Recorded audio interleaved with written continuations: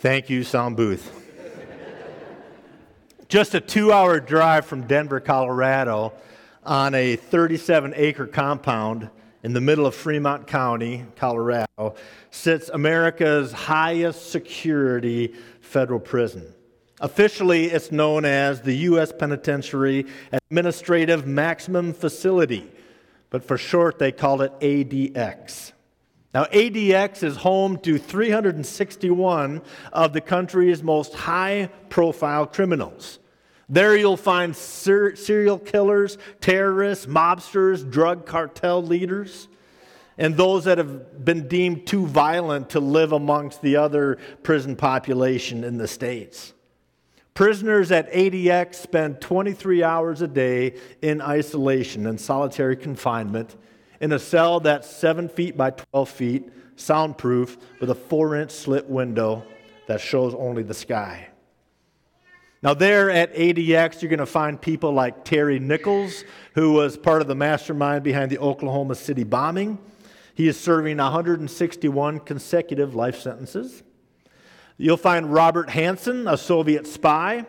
There you'll find a man named Ramzi Youssef, who was part of the 1993 World Trade Center bombings. You'll find Richard McNair, a master escape artist who continually escaped out of other prisons, and he had to get moved to ADX. In fact, as I read about him, one way he escaped is that he mailed himself out of prison in a box. Thought, that's pretty good. Also at ADX, you'll find Ted Kaczynski, known as the Unabomber. You'll find El Chapo Guzman, the leader of a Mexican drug cartel, serving life sentence plus 30 years. The thing about ADX is that no one has ever escaped from its walls. It's known as the Alcatraz of the Rockies, and prisoners can only get out one of 3 ways. You can live long enough to see your release date, which is, as you can imagine, very rare. Now, you could be transferred to another facility, which happens only occasionally, but for the most part, departure is upon death. You know, sometimes I think we live our own lives in our own ADX, our own Alcatraz of the soul. It's another form of captivity, not a federal penitentiary, but it's much worse than being sentenced to any ADX around. I'm talking about the captivity that sin can hold on our lives. You know, we can either stay there and let sin hold us tight, or there is release available. And if you find yourself in that place where you realize that, yeah, sin has got a tight hold on me, and I feel that, we can find ourselves asking the question, what's next? You know, what's next in life? Where do I go from here? Do I stay and remain stuck? Do I let sin win the battle of my heart and my soul? Or do we seek freedom and release through Jesus Christ, God's Son? Well, this morning, as we turn the page on calendars and look at a new year, I want to encourage us to look at turning the page on this idea of spiritual captivity and explore some freedom. So today we're going to explore what it looks like to be held captive by our past. Then we're going to look into growth here in the present, and then pray into God's promises for the future. Well, this captivity of our past can really be a tight stronghold in our lives. Past sins are kind of like the spiritual supermax of our soul. You know, when I was growing up in Minnesota, there was a juvenile prison, a detention center, just known as Red Wing Prison. And Red Wing was the place that you did not want to get sent to as a juvenile. In fact, rumors would circulate the hallways that if you screw up, you're going to Red Wing. Or we'd hear stories about, oh, so-and-so's at Red Wing, or so-and-so just got released from Red Wing. And fear of Red Wing prison kept me out of a lot of trouble, because that would loom over our lives. Well, as worse than anything like Red Wing prison to a junior high or high schooler is sin's bondage on our life. It's really like solitary confinement of the soul. Solitary confinement of our hearts. And you know what? That's exactly where Satan wants us to be, because that's where he is most effective in our lives.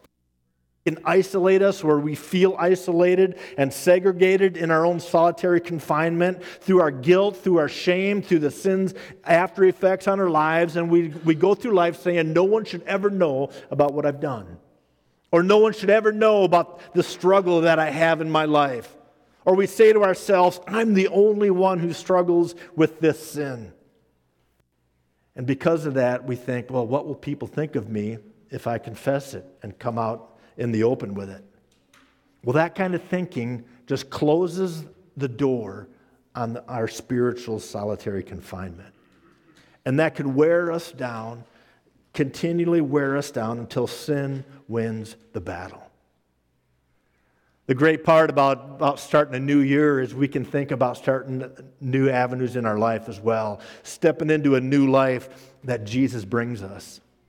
You know, as we look at Bible history, the nation of Israel that we read about in the Old Testament, they knew a lot about captivity. They knew a lot about bondage, spiritual bondage.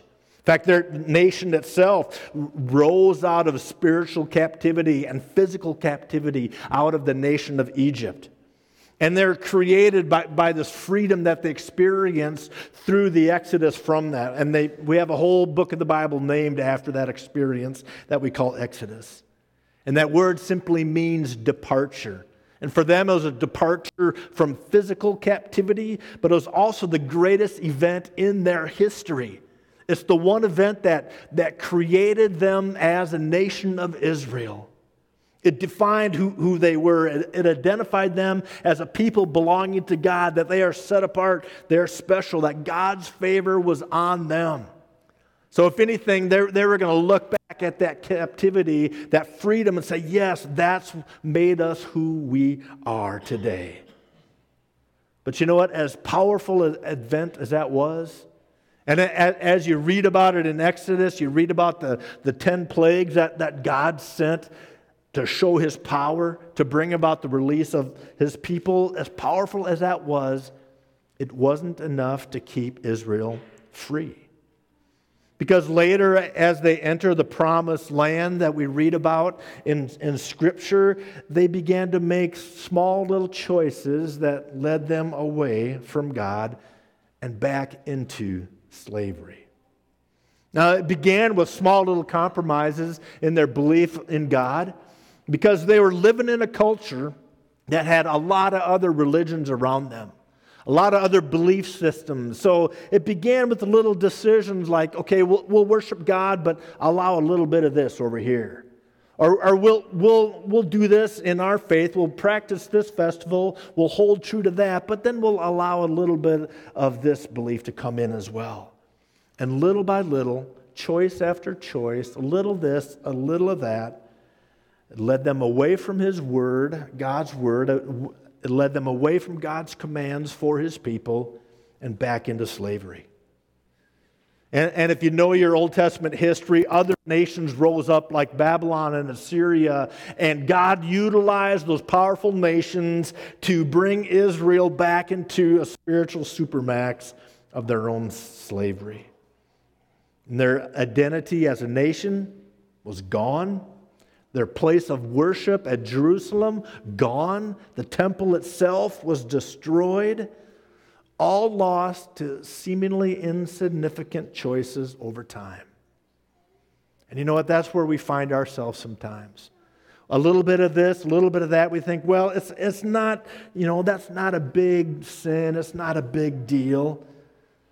Sometimes we hold on to those past sins, those past mistakes, and they loom large over us. But we also have present little slips too, don't we?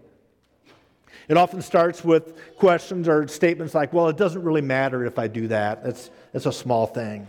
It doesn't make a difference if I really read my Bible, if I really pray. It's not that important to gather together as a community to worship with other believers. And then it begins to slide into, well, faith doesn't really matter. What does God really make a difference in my life? And I'll set my own path. And before we know it, we've slipped down the slope and can find ourselves in that spiritual supermax prison where sin has a hold on us. Well, how do we move past that? I mean, those chains can be strong, right? Maybe you're in it right now. Maybe something's holding you back and you've been struggling along. You've been holding it a secret, and it's keeping you from Jesus. It's keeping you from faith in Him. Because the prison of our own solitary confinement can be deep and oppressive. So we find ourselves asking here in this new year, what's next? What does this new year look like? What can it look like for you? Well, I want to suggest two things this morning. Two things to hold on to in this new year. One is to keep your eyes on growing in the present, and then also keep praying into God's promises in the future. So what's next for this new year? Well, it's a year where we can move from captivity to growth. Growth in the present. To talk about that, we can look at the prophet Isaiah. Isaiah was an Old Testament prophet that lived and preached and ministered way back in about 740 BC, at the time when that Assyrian nation was rising to power, looming large and threatening the nation of Israel. And eventually, Assyria would take over and engulf their whole region. Captivity was looming large. So here comes Isaiah the prophet, and the message of his whole book, of his whole preaching, his whole ministry was focus on God Himself. Do everything according to God's plan. So if you were to read the pages of Isaiah, here's what we would learn, that everything is judged according to their relation to God. Whether we are rightly aligned to Him or not, everything, God is the standard. Whether we vary from that or stay true to that. So Isaiah answers this question, well, who is this God of Israel that calls us into faith? He's the Holy One. He's the one who was high and lifted up. Isaiah tells us that He is sovereign over the whole world. He's the one whose salvation flows freely with endless supply. He's the one whose gospel is good news of happiness, the one who's moving in history towards blessing His people. Isaiah is a prophet that tells us that God is the only Savior, and the world is going to know it. And when we rest in His promises, God is His people's strength. And to delight themselves in His word can become our refreshing spirit, our refreshing feast. And to serve His cause, to serve His purposes, is worthy of our devotion. But He also says to rebel against Him is endless death. So if you want a really good picture about who God is, we can look to the pages of Isaiah. But what does Isaiah have to do about growth in the present? What does he have to do about captivity from our past sins or from where we might find ourselves in that spiritual solitary confinement? Well, in the pages of Isaiah, he announces salvation to the world. He announces God's surprising plan for the whole world. In fact, he announces the coming Messiah. And in chapters 42 and 43, he speaks of this promised deliverance that the Messiah is going to bring through this servant Messiah. So today we can hold on to, and we have the same promises. Deliverance from our own captivity, not from a nation that holds us bondage, but from the captivity of our sins. So growth in the present is determined really by where our focus lies. So Isaiah says, look at the past, and as we look at the past, it helps us look towards the future. Listen to what he says in chapter 42, verse 9. He says, See, the former things have taken place, and new things I declare. Before they spring into being, I announce them to you. Yeah, Isaiah says, by seeing how God has moved, it can strengthen us for the future. Well, how do we see that? One way is by opening up the pages of our Bible and making Bible reading a part of our life, because when we spend time in the Bible, we can see how God has moved in history. And as we do that, we can keep our eyes focused and looking for where He's moving here and now. Because God hasn't stopped working. God's movement didn't stop with the closing of Scripture, with the completion of the Old and New Testament. God is still alive, He's still moving, and He's still changing lives today. God is still at work. There's this beautiful image there in this verse 9 of Isaiah 42 when it says, new things I declare, before they spring into being, I announce them to you. It's a metaphor of plants and shoots and buds and flowers. He's saying, before you see any movement of God, He's already at work. Before you notice anything, God is working behind the scenes. So what does that mean? It means don't give up just because you don't see God moving at that very moment in your life. Another lesson from Isaiah, he tells us not only to look at the past to help us see the future, he says look at the past, but don't hold on to it too tight. In chapter 43 of Isaiah, verse 18, he says, forget the former things. Do not dwell on the past. See, I am doing a new thing. Now it springs up. Do you not perceive it? I'm making a way in the wilderness and streams in the wasteland. Now, the context of this chapter 43, he's referring to the exodus of Israel from the nation of Egypt. This historical event, but he's not saying that it should literally be forgotten. He's not saying like Exodus. What Exodus? That's not what he's doing. He's saying that the Exodus should no longer be the supreme example of God's redeeming power. As marvelous as that was, and yes, you need to remember that, but he says, don't dwell there. He says there's even greater things in store. So he says, see the former things, but don't stay in the past. Why? Because the Lord is at work in the present doing new things. God is always at work. But you know what? Nostalgia holds pretty tight in our minds, doesn't it? Nostalgia can have a strong hold on our heart. We hang on to the good old days. We remember how wonderful things were back when, and we have a tendency to forget all the bad stuff that took place back then. I know that's true for a fact for us military veterans. Because when we're in active service, all we can think about is getting out. And once you're out, all you can think about was how great it was when you're in, And you forget all the bad stuff that goes on. Well, even in the context of our own faith, that can happen. We look back fondly maybe at our conversion story, at our testimony. We look back at fondness when we were baptized at whatever age it was. And those are important. Yes, we need to remember those. We need to hang on to those. But we can also look at this kind of nostalgia thing in the context of the church as well. Because we look back, and we say to ourselves, well, that's not the way it used to be. I remember church when 25, 30 years ago when we would sing these songs or do this type of thing. And yes, we can remember those days, but we don't dwell there. Because God is still moving, He's still active, He's still making things new. A better question to ask ourselves is, what is God doing in my life lately? What's God doing in your life this week, today? What's God working on in your heart right now in your life?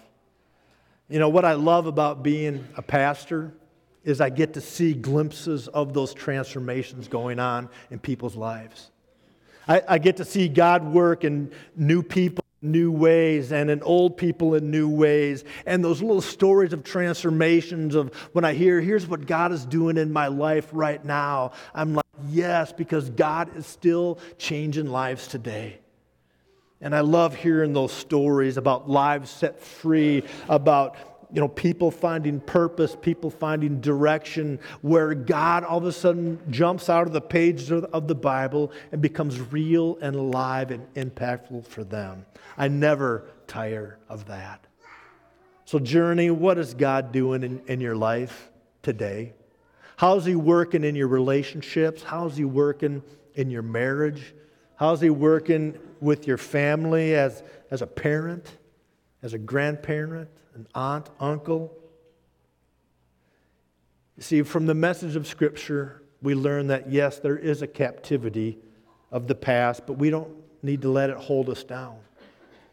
As we look at Scripture, we can see that growth is possible here and now in the present because God is still God. He's still at work. He's still changing people's lives. And because God is still working, we can look at the promises for the future as well. And this is where we can look at this new year and really grasp a hold of the promises as we think about this coming year. We can really take a hint about the promises for the future from King David. David was Bible describes him as a man after God's own heart. And as David was about to transition to a place from where the temple was temporary and movement, mobile, he's about to build the temple, permanent structure. He prays to God in 2 Samuel chapter 7. And I want you to listen to his prayer because something important stands out there. Beginning in verse 25 of 2 Samuel. It says, "And now, Lord God, keep forever the promise you have made concerning your servant and his house. Do as you promised, so that your name will be great forever. Then people will say, 'The Lord Almighty is God over Israel, and the house of your servant David will be established in your sight. Lord Almighty, God of Israel, you have revealed this to your servant, saying, I will build a house for you. So your servant has found courage to pray this prayer to you.'" Did you notice what David was doing there? What he prayed? I'll give you a hint. He says, keep forever the promise. Do as you promised. He's taking God's promises and he's turning that around and praying them back to God. He's just saying, here's what you said, God. I'm going to pray for it. So how does that help us today as we look at 2023 before us? We can remember what God has done in history. And we can pray for him to move the same way today. And then we can keep our eyes open to see how he's moving right here in the present.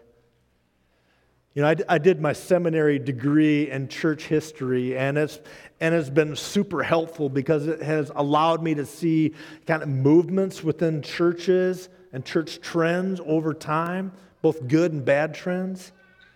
And I really believe that studying the past is important so we don't make the same mistakes in the present or the future. But also that time of studying has allowed me to see that God has always been moving in different ways throughout history. Through different church movements, through different ways, different avenues, God has always been at work. And God has always moved throughout history. He hasn't stopped, and he hasn't stopped today. You know what our issue today is, though? We have a memory problem, don't we? We have a short-term attention span when it comes to spiritual life. Now, in regular life, a lot of us struggle with short-term memory issues. I mean, technology has been great. It's done wonders for society, but it's also given rise to even shorter and shorter and shorter attention spans. A 2008 study revealed that the average attention span back then was 12 seconds. 12 seconds. Now, scientists started retesting for new results in 2020, but they forgot what they're doing 10 seconds into it. And some of you are thinking, what causes short-term attention issues? Sometimes it's a medical condition. You might have ADHD or anxiety or depression or other disorders. But more common, it's just we have too much information coming at us from too many different sources, and social media, it has affected and impacted how we think and how we can process. And we know this is a problem. Why? Because some of you at this very moment are thinking, now, what was Dave just saying about that? There's things that we can do to improve our memory. In life, we can curb our screen time, cut down how much time we spend on our devices. We can remove distractions from places of our work, in school or in meetings. It actually helps if you take notes with pen and paper instead of on your device, because research has showed that that requires you to focus and remember what you're hearing. But also things like, drinking water and getting exercise and staying hydrated. Those things help cognitive memory. Stop multitasking. That's a myth. Don't try to multitask. But also things like just get enough sleep and practice active listening. All of those things can help our short-term memory.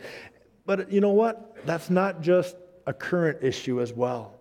Because if you look back at biblical history, it was a problem for Israel as well. They had a short-term memory on how God has worked in their life. So God set all these festivals in place. And he would say things like, remember the Sabbath. He made that one of the commandments. Remember this day, because I have worked in history. I have created. So I want you to stop each week and remember. And then yearly they would have these festivals to stop and remember and celebrate what God has done. Remember the promises, he's saying, in order to fuel the future. Well, here's what happens. We forget the promises of God.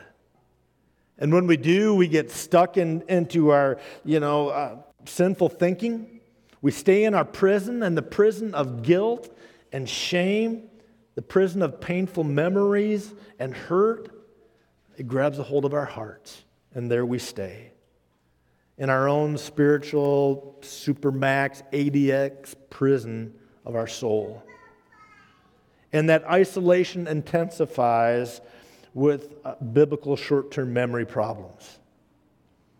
So God's promises are what we need to hold on to this year.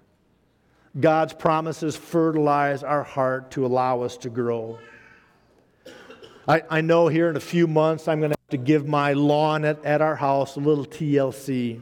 Because this last summer, the drought was brutal on it. I'm going to have to start over, and I'm going to be the crazy guy out on my lawn talking to the grass, nurturing it back to life, fertilizing it. And sometimes it's the same way in our spiritual lives. We need to pour on that fertilizer. We need to spend time in Scripture. And that helps us answer this question of what's next. What's next for you in 2023? Well, let me encourage you as we close to start 2 habits, or maybe revive 2 habits in your life. One is just make Bible reading a habit. Now, you might be the kind of person that, has faithfully read Scripture from cover to cover every year, and you check off the boxes as you go through it. That might be you, and if it is, great. But if you've never got into the habit of Bible reading, just start somewhere, someplace, and begin to read a little more than what you have been doing. Begin to say to yourself that I'm a person who reads the Bible. And just by saying that can help encourage the habit in your life. But also, second habit, let me encourage you to this new year, is become a person who prays. And just say to yourself, you know what? I'm a man of prayer. I'm a woman of prayer. And I'm going to gather around other people who pray. Join with others every morning, Sunday morning here at 8:15.